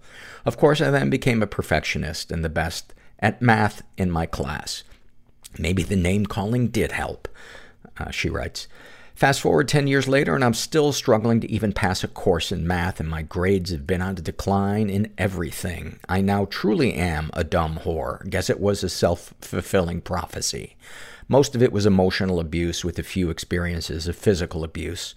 One in particular being an experience I had with my mother who tried to drag me out of the house and tried to hit me with a chunk of metal in an effort to, quote, kill me because she was sick of me being depressed and starving myself. I believe that's the chunk of metal remedy that a lot of psychiatrists are prescribing for depression. Any positive experiences with the abusers? Yep, quite a few, which is why I'm so deeply confused. They provided me with everything, and I can see that they do in fact love me, yet I still can't help but feel a deep sense of resentment and hatred, especially towards my father. Who wouldn't feel resentment and hatred at somebody? I mean, imagine yourself telling a child the things that your father told you. When you're coming to him in a vulnerable state of asking for help. Darkest thoughts. And she only filled out part of this survey, so I'm going to read what she filled out. Darkest thoughts. I sometimes think about how good it would be if my father would just die. I get filled with such hatred and anger at times, even when he just utters a simple hello or good morning, and wish he was dead. At the same time, I know I would be devastated. I also want to run away, leave everyone, fuck for money, and just become a different person. It's not a life that should be glamorized, but I often fantasize about being used in that way. Darkest secrets. I often have a strong need and desire to get attention or validation from men, and so I've engaged with a string of people online. I love the thrill of talking to someone who could potentially be dangerous, hearing their sexual fantasies about me, or just helping those who are deeply broken and troubled. I went through a period of meeting random older men online, throwing myself into a potentially dangerous situation just for the thrill and fun of it. I also was passively suicidal and didn't care about my well-being. And then that's where her survey ends. Thank you for sharing that. This is from the love survey filled out by Mountain Dog, and they write, I love swing and country dancing, Lindy swing, two-step, triple step, and the touch of my partner's hand moving in sync to the music. Most of all, their smile throughout the dance. That's sweet. I don't know about you guys, but I find it really hard to dance sober. I've done it a few times and enjoyed it, but so much easier when I was a drunken idiot. This is a Shame and Secret survey filled out by a guy who calls himself People Pleaser Extraordinaire. He's in his 50s, was raised in a pretty dysfunctional environment, identifies as 51% attracted to men, 49% to women. Ever been the victim of sexual abuse? Some stuff happened, but I don't know if it counts. When I was 14, a friend, a year younger than me, spent the night when my mom was away on a business trip. Dad was alcoholic and out of the house at that point. I had alcohol, which I shared with a friend. We got drunk, and he told me to suck his dick. I told him he had to suck mine first, which he did. We both had erections, but we had no idea how to perform oral sex. No climax occurred or anything. That shit haunted me for decades. Being thought of as a fag was the worst thing for a male in my family and in my little blue collar hometown. Here's the thing though. That event was masturbation material for me for decades. The shame of liking it was the worst thing for me to deal with. He's not sure if he's been emotionally or physically abused, but yeah, from the things he describes, he definitely has been. Physically threatened by his dad, had a mom with no boundaries who would talk to her about other people's sex lives when he was a kid. Any positive experiences with abusers? I remember good times, family vacations, going to summer homes, etc. My dad died in 1984 with empty vodka bottles strewn around his house about 6 months after he and I had a falling out. I always thought I had the best mom in the world. Then one day I realized that her sharing gossip with me was inappropriate. Darkest thoughts. I still think about the time I was 14 and having that boy's hard dick in my mouth. I remember how it felt. It still turns me on. I frequently masturbate to twink porn. I think to recapture that moment, which was my first sexual experience. Darkest secrets. I've only revealed the jacking off to gay porn to my therapist, but only once. I'm getting out of a 20-year marriage, and I don't think my wife knew that I did that a few times a month. Sexual fantasies most powerful to you. For the longest time, it was giving smooth twinks, handjobs, or blowjobs. Recently, I was fascinated with double penetration of a woman after my wife revealed to me that she had been having an affair and wanted that. Her telling me that after years of very perfunctory sex kinda screwed with my head. What, if anything, would you like to say to someone you haven't been able to? I would have liked to reveal more about my sexual fantasies to my wife while we were together. I think that may have helped our lackluster sex life. I wasn't able to because I thought she would judge me. I wonder how many people listening feel that way and are in a marriage where it doesn't feel safe to reveal what their sexual fantasies are to their partner. I bet a lot. What, if anything, do you wish for? I wish for a long-term relationship with a woman in which we can be completely honest about our fantasies, share them with each other, use them in sex, and celebrate them. Have you shared these things with others? No, but I am back in the dating scene for the first time in 2 decades, and I've decided that when I find Ms. Right, I'm going to know it, because she will not be freaked out by my fantasies. How do you feel after writing these things down? Generally better. Honesty really is the best policy. Anything you'd like to share with someone who shares your thoughts or experiences? Don't hide who you are from your partner. When you hide who you are, it only makes you go deeper into the shame and turns your secrets into obsessions that require even more feeding. When these fantasies live in your head, you can't be fully there for your partner. And if your partner can't understand your fantasies, judges them, or finds them repulsive, that may be the wrong person for you. Amen. A-fucking-man. Thank you for that, buddy. This is from the love survey filled out by, I had no idea I'd ever be on 7 meds. And they write, I love when the mental illness happy hour features a guest who makes a 90-minute interview seem like it was no more than 15 minutes. It's a rare, precious thing. Thank you. That means a lot to me. I'm having a little trouble reading. It's late, and my eyes start to get a little blurry when I'm, excuse me, when I'm tired. This is also from the love survey filled out by Dark Ocean, and they write, when my dog runs into the room in the morning, jumps onto my bed, and asks me to lift up the covers so she can go under and snuggle. Oh, it's such a great one. And they always, for some reason, they always go way down to the end and do that snorting and pawing and like digging. Going for a walk when the weather is overcast and cloudy, which is rare in LA. That feeling on a Friday night when the weekend is ahead of me and there's the possibility of having fun or resting. Those are nice and simple. Thank you for those. And we're going to end on a shame and secret survey, believe it or not. Is it a little risky? Is it a little too dark to end on? I don't give a fuck. This is filled out by Eliz. And she identifies as bisexual. She's in her 20s, says that she was raised in a slightly dysfunctional environment, was the victim of sexual abuse and never reported it.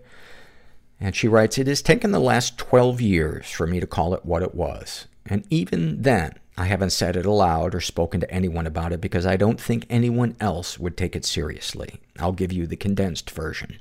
I was 15 and with some friends who were a little older, got blackout drunk, which has happened twice in 28 years, and wound up going home with some guy, also older. I think his name was Alex. He had a mohawk and a leather jacket, and on the way home, I punched his friend in the face. I don't know why.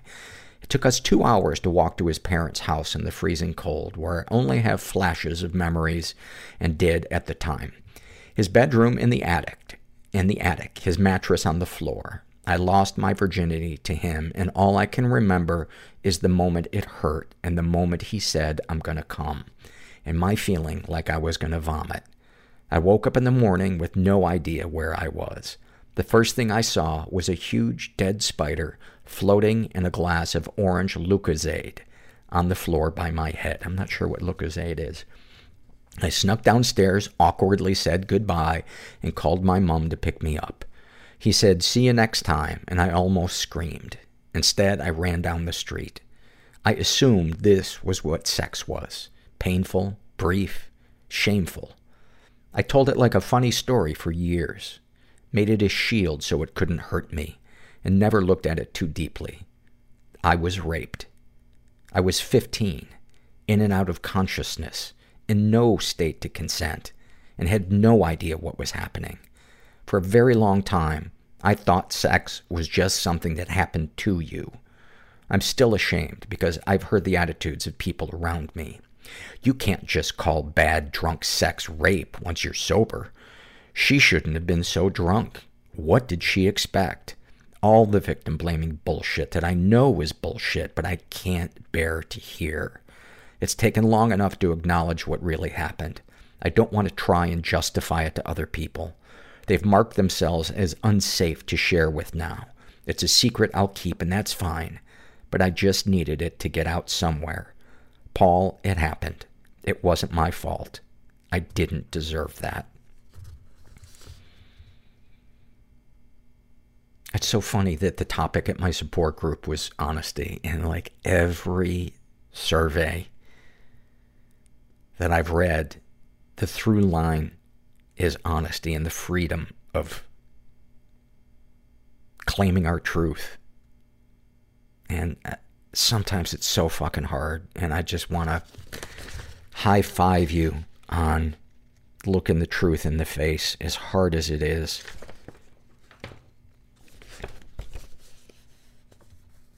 Any positive experiences with abusers? She also had an abusive ex. And she writes, both shitty boyfriends. Wow, that was an understatement. Started out charming and sweet, yada, yada, yada. Don't they always? I've always felt it was a failing on my part not seeing the obvious change from that to abusive. I'm always cautious when new people are nice to me.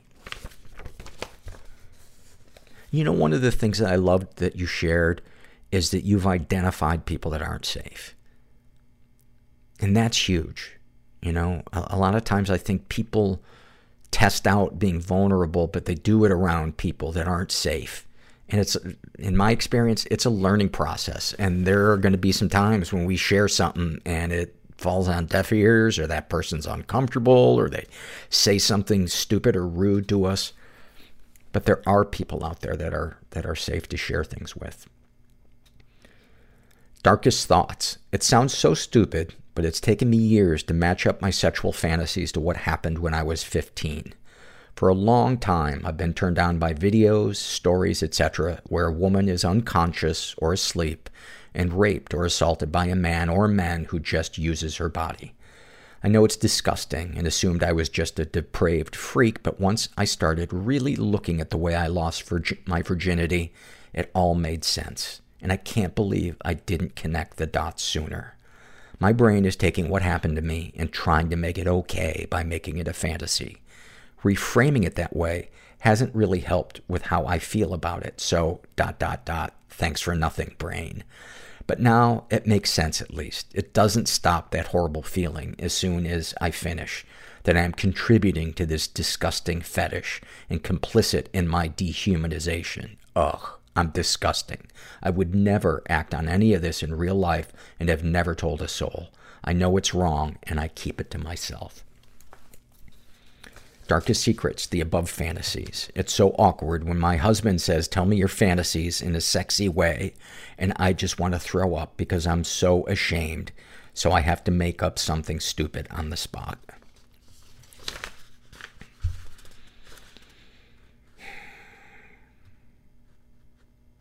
You are so not disgusting. You are a human being, and you are one of many people experiencing what you're experiencing. And if you're listening, I know that may not make this any better or take away all the conflicted feelings you have, but you sound like a beautiful, sensitive soul. Sexual fantasy is most powerful to you. As before, I feel gross and ashamed. I've never said or typed the words before, unless you count that weird, I've been looking at porn for 3 hours. How do I get this video? How did I get to this video of a guy fucking a raw chicken? I hope it was cage-free. Otherwise, you're a monster. Is there anything you'd like to say to someone you haven't been able to? I wish I could tell my husband about my rape. Unfortunately, for all of his well-meaning feminism, he misses all the nuance and won't just listen. He'd think I was making a mountain out of a molehill. See all of this magical thinking? I sure am a healthy and well-adjusted person. Also, I'm British, so please read appropriately for sarcasm, which is my first language.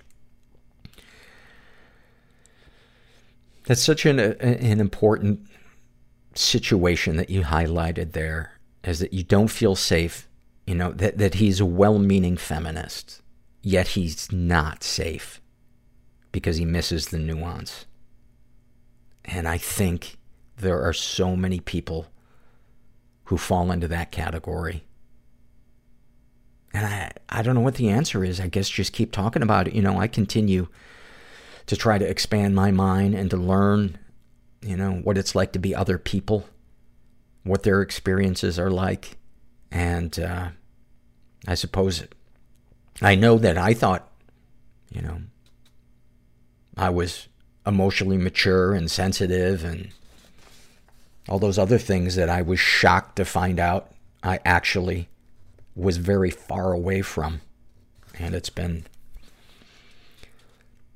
a big learning curve, especially if you're raised male and white and with economic privilege.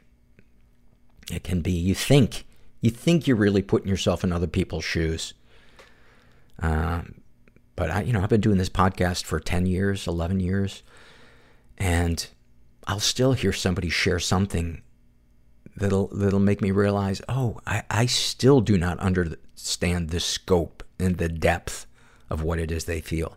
And I'm sure there's things that I've experienced, shit that I experienced in childhood that some well-meaning person does not fucking get and minimizes my experience. What, if anything, do you wish for? To not hate myself, which seems like a big ask. To be able, you are selfish. At your core, you are selfish. To be able to recognize something positive about myself that I guess other people must see sometimes. To be able to get out of my anxiety brain every once in a while. To be heard and understood instead of being called too sensitive for once. Oh, and world peace. People that... My least favorite people in the world are people that throw around the phrase, you're too sensitive. It's such a fucking shirking of responsibility. Oh, it's your problem. And not that there aren't people who are, drainingly sensitive. But they're very fucking few and far between. And I think the world is a lot more populated with insensitive people with no desire to grow and see their part in things. Have you shared these things with others? Nope. People think I am ridiculous enough as it is. Well, I hope you find a support group, because you will find that you are not ridiculous and that you're a sensitive person living in an insensitive world, and you need some support. And you deserve to feel that love. You really do. Because it's a fucking great feeling when you feel it. I just came from feeling it at my meeting. It's amazing, this group of guys at this meeting. And you know, probably a third of these guys have been in prison. You know, they were sharing tonight about, you know, being on the bus on their way to prison with a weapon concealed in their ass. And these guys today, they cry, they get vulnerable. It's fucking amazing seeing somebody's toxic masculinity fall away and see the guy with the tattoos on his face. He's just scared, just like I am.